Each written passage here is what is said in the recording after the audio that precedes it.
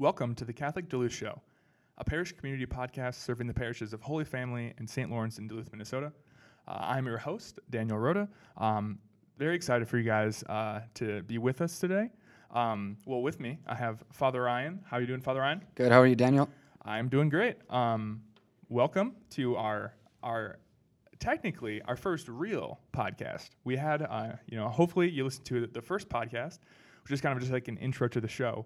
But for today's podcast, we're gonna really kind of get into like the meat. It's kind of like our first real podcast. I'm really excited about it. Yeah, it should be a great show. I'm excited that we've started this, Catholic Duluth Show, and it's an exciting opportunity for us, and we've got some great material, I think, today to have a conversation about as a parish. Yeah.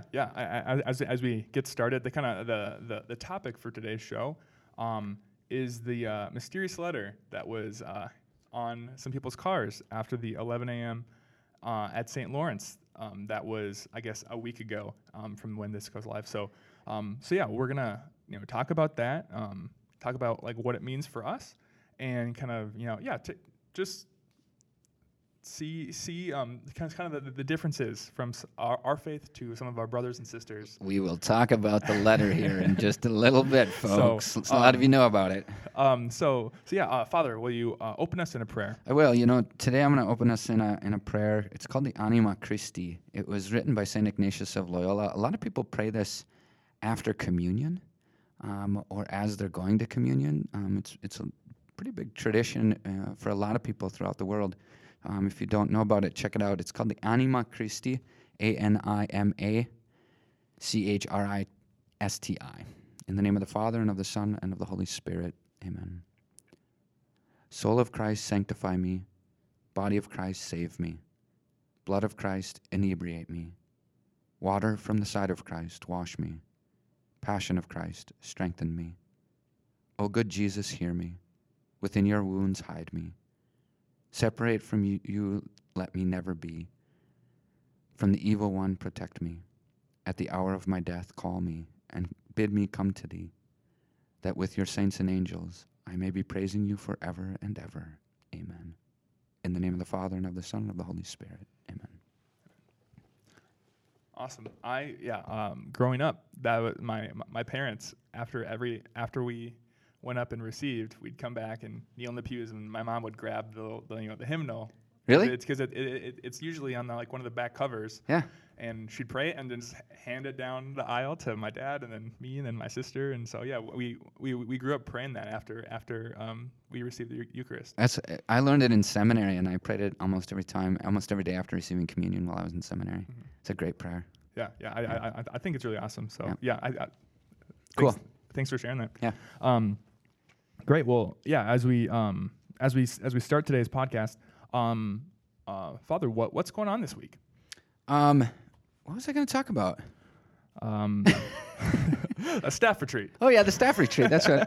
Yeah. So this week, so on Tuesday evening and then all day Wednesday, the staff is going to be on retreat, and so we're bringing the staff of St. Lawrence and Holy Family together to spend some time, doing some team building stuff and some reflecting on some different things. So we're going to be watching some videos that are about parish ministry and parish life, and growing a team and growing a vision for a parish. So we're bringing the staff together to reflect on that and to talk about it together, to pray on it together. And one of the great things is, Daniel, you're our new director of missions, so this is part of his role too, is to be able to put something like this together for us so that we can grow, and in that more impactfully do what we're called to do as a team in the parish. And so I'm really excited about the retreat. That's going to be Tuesday night for the staff, and then a Wednesday all day. So if you're looking for the offices on Wednesday, they're going to be closed. Yeah, and I think we're all looking forward to that. Be praying for us. Yeah, we're gonna need some prayers, and hopefully coming out of it, we'll have a good first step into this year as it starts up. So. As we kind of get into today's topic, we kind of teased it at the beginning of the show. So last week, as a lot of people were leaving the 11 a.m. Mass at St. Lawrence, some parishioners, upon getting back to their cars, found a mysterious letter on the windshield. Inside the letter, they found a 4-page front and back, so 8 pages total, kind of manifesto of sorts. And in reality, it was just a letter to us as Catholics from some brothers and sisters of another Christian kind of denomination, just talking about how they made the statement that kind of stood out to me, that they've studied the Bible for 34 years, and how they have come to the conclusion that Catholicism is false. And they wanted to kind of help us as Catholics learn the truth. And so, I mean, what a better topic to bring to our first, podcast than this. Yeah, I think it's one of those things that we face as Catholics, and we always have. I mean, this is nothing new under the sun. Is that Catholicism is from the very beginning, from the time of Jesus. Jesus himself is confronted about the truth and the confusion in that, or what is truth. And so I think this is nothing new. So lots of people have been pretty kind of fired up about it. I know I talked to my cousin's boyfriend last night. He's part of our core team, and he said, "Oh yeah, she was all fired up because she's one of our new parishioners. She said she got that. She was fired up the rest of the day about it. So we can get really fired up about it, which is good. Mm-hmm. But it's this reality, like we got to step back and okay, let's take a look at this, and let's talk about in the next episode, we're going to talk about some of the specific topics, but let's talk about this as a whole in terms of how we do come to truth and how we share that, and particularly as Catholics, and then how to respond to somebody who does challenge it. And I think so. This is a fun thing to be able to talk about. Yeah. So what really strikes you about this? Because I mean, it's. I mean, you could say it's a pretty bold move. I mean, someone coming and bringing, I mean, it's 8 pages of content. Yeah, I think pretty there's 20 some points. So there's 2 things that are for me very striking with something like this, and this is I've experienced this before in my life, just as an individual, but also as a priest. The first thing is just the opening statement. So, dear Catholic friend, how are you? I'm writing today concerning Roman Catholicism. I have studied the Bible for over 34 years now. I feel compelled to share my findings here with you in this letter. So I think it's I want to say this. I think it's great that an individual wants to share the gospel with people and wants to share their understanding of the gospel with people. I think we all should be sharing the gospel. So I want to commend the person for doing that. But my first point in this is the dilemma with sharing the gospel is we have to enter into relationship with the gospel. This is an unsigned letter. We don't know who brought it, right? So there's a dynamic, if I get an unsigned letter in the mail, if I open it and I see there's not a signature on the bottom and there's no return address, I usually throw it away, because a letter is meant to enter into dialogue, I believe. That, if you want to express an opinion, okay, let's talk about it. Let's talk through it. It's the mature Christian thing to do. And so that would be the first thing, is when we talk about ecumenism, or we talk about being one as Christians, or having these conversations and the challenges of getting at the truth, it has to happen in dialogue. And so the first thing that stood out to me was this is an individual, and an individual who's going unnamed. So there's dynamics to that. For us as Catholics, we don't operate that way. We operate together. So the second thing is that we, as Catholics throughout 2,000 years of history, have always walked together and discerned the truth and looked for the truth as a communal thing. So no individual has the say. So we even if we talk about papal infallibility, well, when the Pope speaks, he actually speaks in communion with the rest of the College of Cardinals and the bishops and the rest of the church. So he can't just kind of do his own thing when he speaks, particularly when he speaks infallibly. And so that's a dynamic there of okay, it's not just that I study the Bible, but that we study the Bible together. We reflect on it. We research it. We do this together. No one individual has the interpretation, if you will. And I think that's important to remember when somebody approaches us and says, well, I've studied the Bible for 34 years. Well, okay, we have millions of people for 2,000 years who have been at this too. So we have to put that in context in order to engage the conversation, I think. Yeah, and what could be the danger of that? If there's this person who say, yeah, I have studied the Bible for 34 years. What what's the danger of that? The danger is that you can be in error, and you're not allowing yourself to be taken out of error if you are in error. So there's a pride in that, right? So if I take my Bible and I just read it and I say, I'm going to interpret this the way that I want to interpret it, well, I don't have the humility to be corrected if I am in error. And I think that that's a really important thing. And as a church, we've done that. You look at all the heresies throughout the history of the church, and those are where bishops or priests, they went into error in their teaching. They had to have the humility to be brought forward to say, okay, let's look at this and let's talk about it. We're going to have this discussion, and that's what the councils of the church, the ecumenical councils did, is in history when these big heresies built up, they said, okay, we need to bring this together and talk about it and argue through it, if you will, to get at the truth, and that the Holy Spirit's going to guide that conversation towards truth.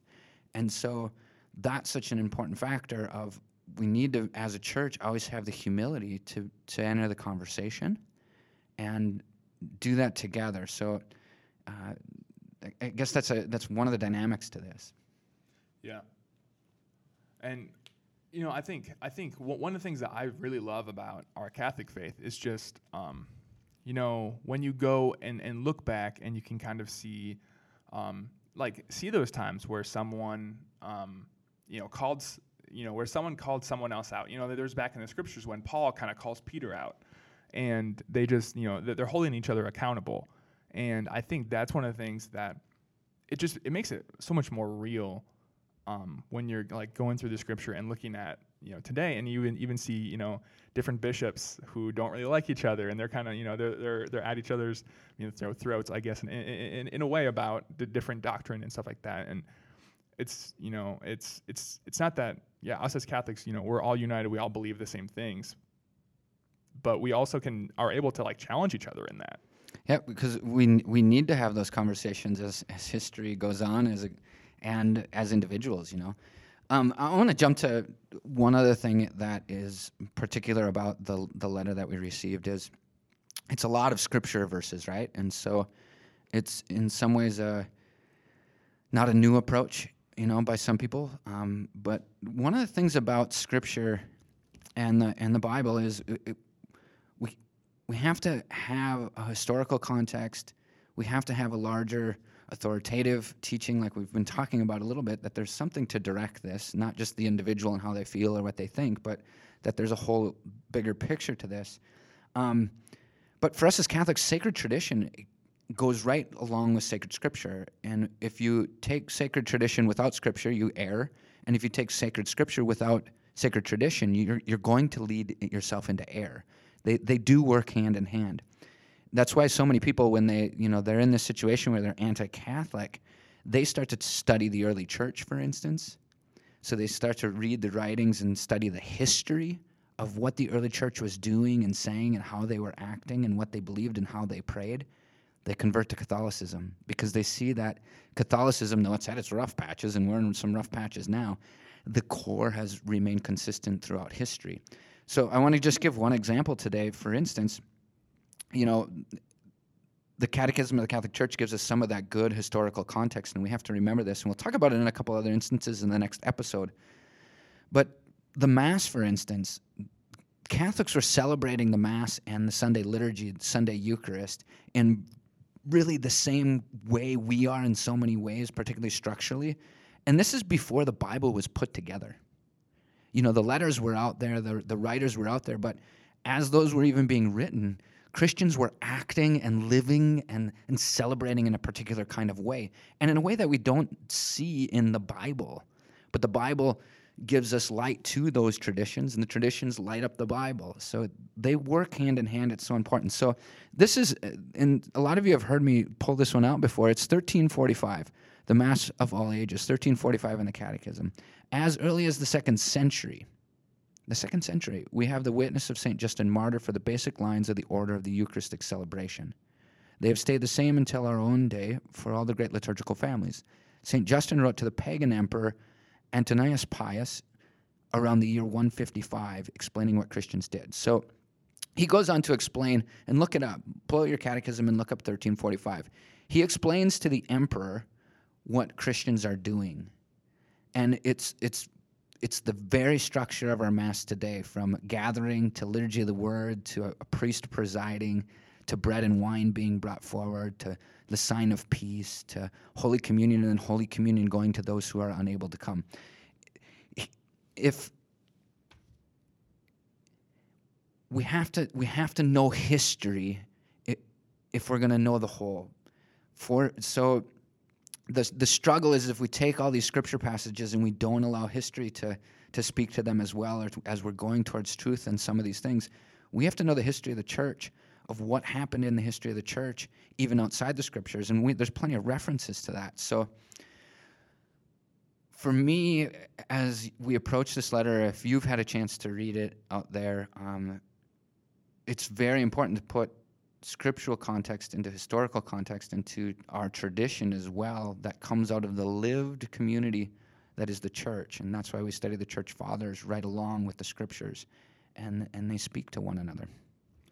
Yeah, that's great. I get going there. Hey, sorry, Daniel. Yeah, no, I got you got to cut you off. He's got to cut me off. You guys don't have that long in the car. Right? But yeah, no, that's great. I think that's something that we can, all really just chew on a little bit to see, like we have this such a rich history of tradition, and it's not, it's not one or the other, it's both. And so, just kind of taking that with us for the rest of the day, kind of chewing on that a little bit. Although before we end this show, we are going to do a little catechetical minute. So I'm going to toss it back over to Father for that. Hey, each week our catechetical minute is going to kind of go off the rails, if you will. We're going to go in just a total different direction than the topic sometimes. So let's do a catechetical minute on hell. It's one of those topics I'm like, ooh, stay away from it. A lot of people will believe that hell isn't real. That is not the teaching of the Catholic Church. Hell is real. We also wonder, how could a loving God send somebody to hell? God doesn't send anybody to hell. He doesn't predestine anybody to hell. He wants everybody to go to heaven. But some people choose to not receive the love of God or don't want heaven. So the result is then you're not in heaven, and that's hell. One of the things about the Gospels, if we read the Gospels, Jesus speaks more and he mentions more about hell than he does heaven. So he warns more about hell than he speaks of the kingdom, actually. So he talks about Gehenna and the lake of fire, the place where there will be weeping and gnashing of teeth, numerous times. We can't take hell lightly. As a church, we teach and we see in the Gospels, we see in sacred tradition and the lives of the saints, that there is a hell. We have to face that. And it ought to move us as well toward heaven, toward saying, God, I need your mercy. Please save me from that. The catechetical teaching is hell is real. People choose that, and so they do go to hell. And we need to be praying for one another, that we can all repent before we die, that we might receive God's mercy and receive it fully. Yeah, that's great. Thank you, Father. Hopefully we'll be able to, just have those little tidbits like that throughout the rest of these episodes, and to help us to deeper understand our faith, come into a deeper relationship with the person of Jesus Christ, but also understand those things that we don't always talk about that much. Help us go deeper, and just with that, we're gonna bring this episode to a close. I thank you all for listening. Once again, I just ask that if you have enjoyed this episode, to subscribe to it. You can do that on iTunes. You can also just find it on our website. And then again, we ask you to be an advocate for it. To go and help people listen to it, help people find it, share it on social media. Just kind of help get it out there. We want this to be for the parishioners in our community, but even the people in the surrounding communities. We want them to be able to listen to it, grow in their faith, be challenged, hopefully come to a better relationship with God. So for that, thank you very much. This has been the Catholic Duluth Show. Have a good day. May God bless you, and may Jesus Christ be praised.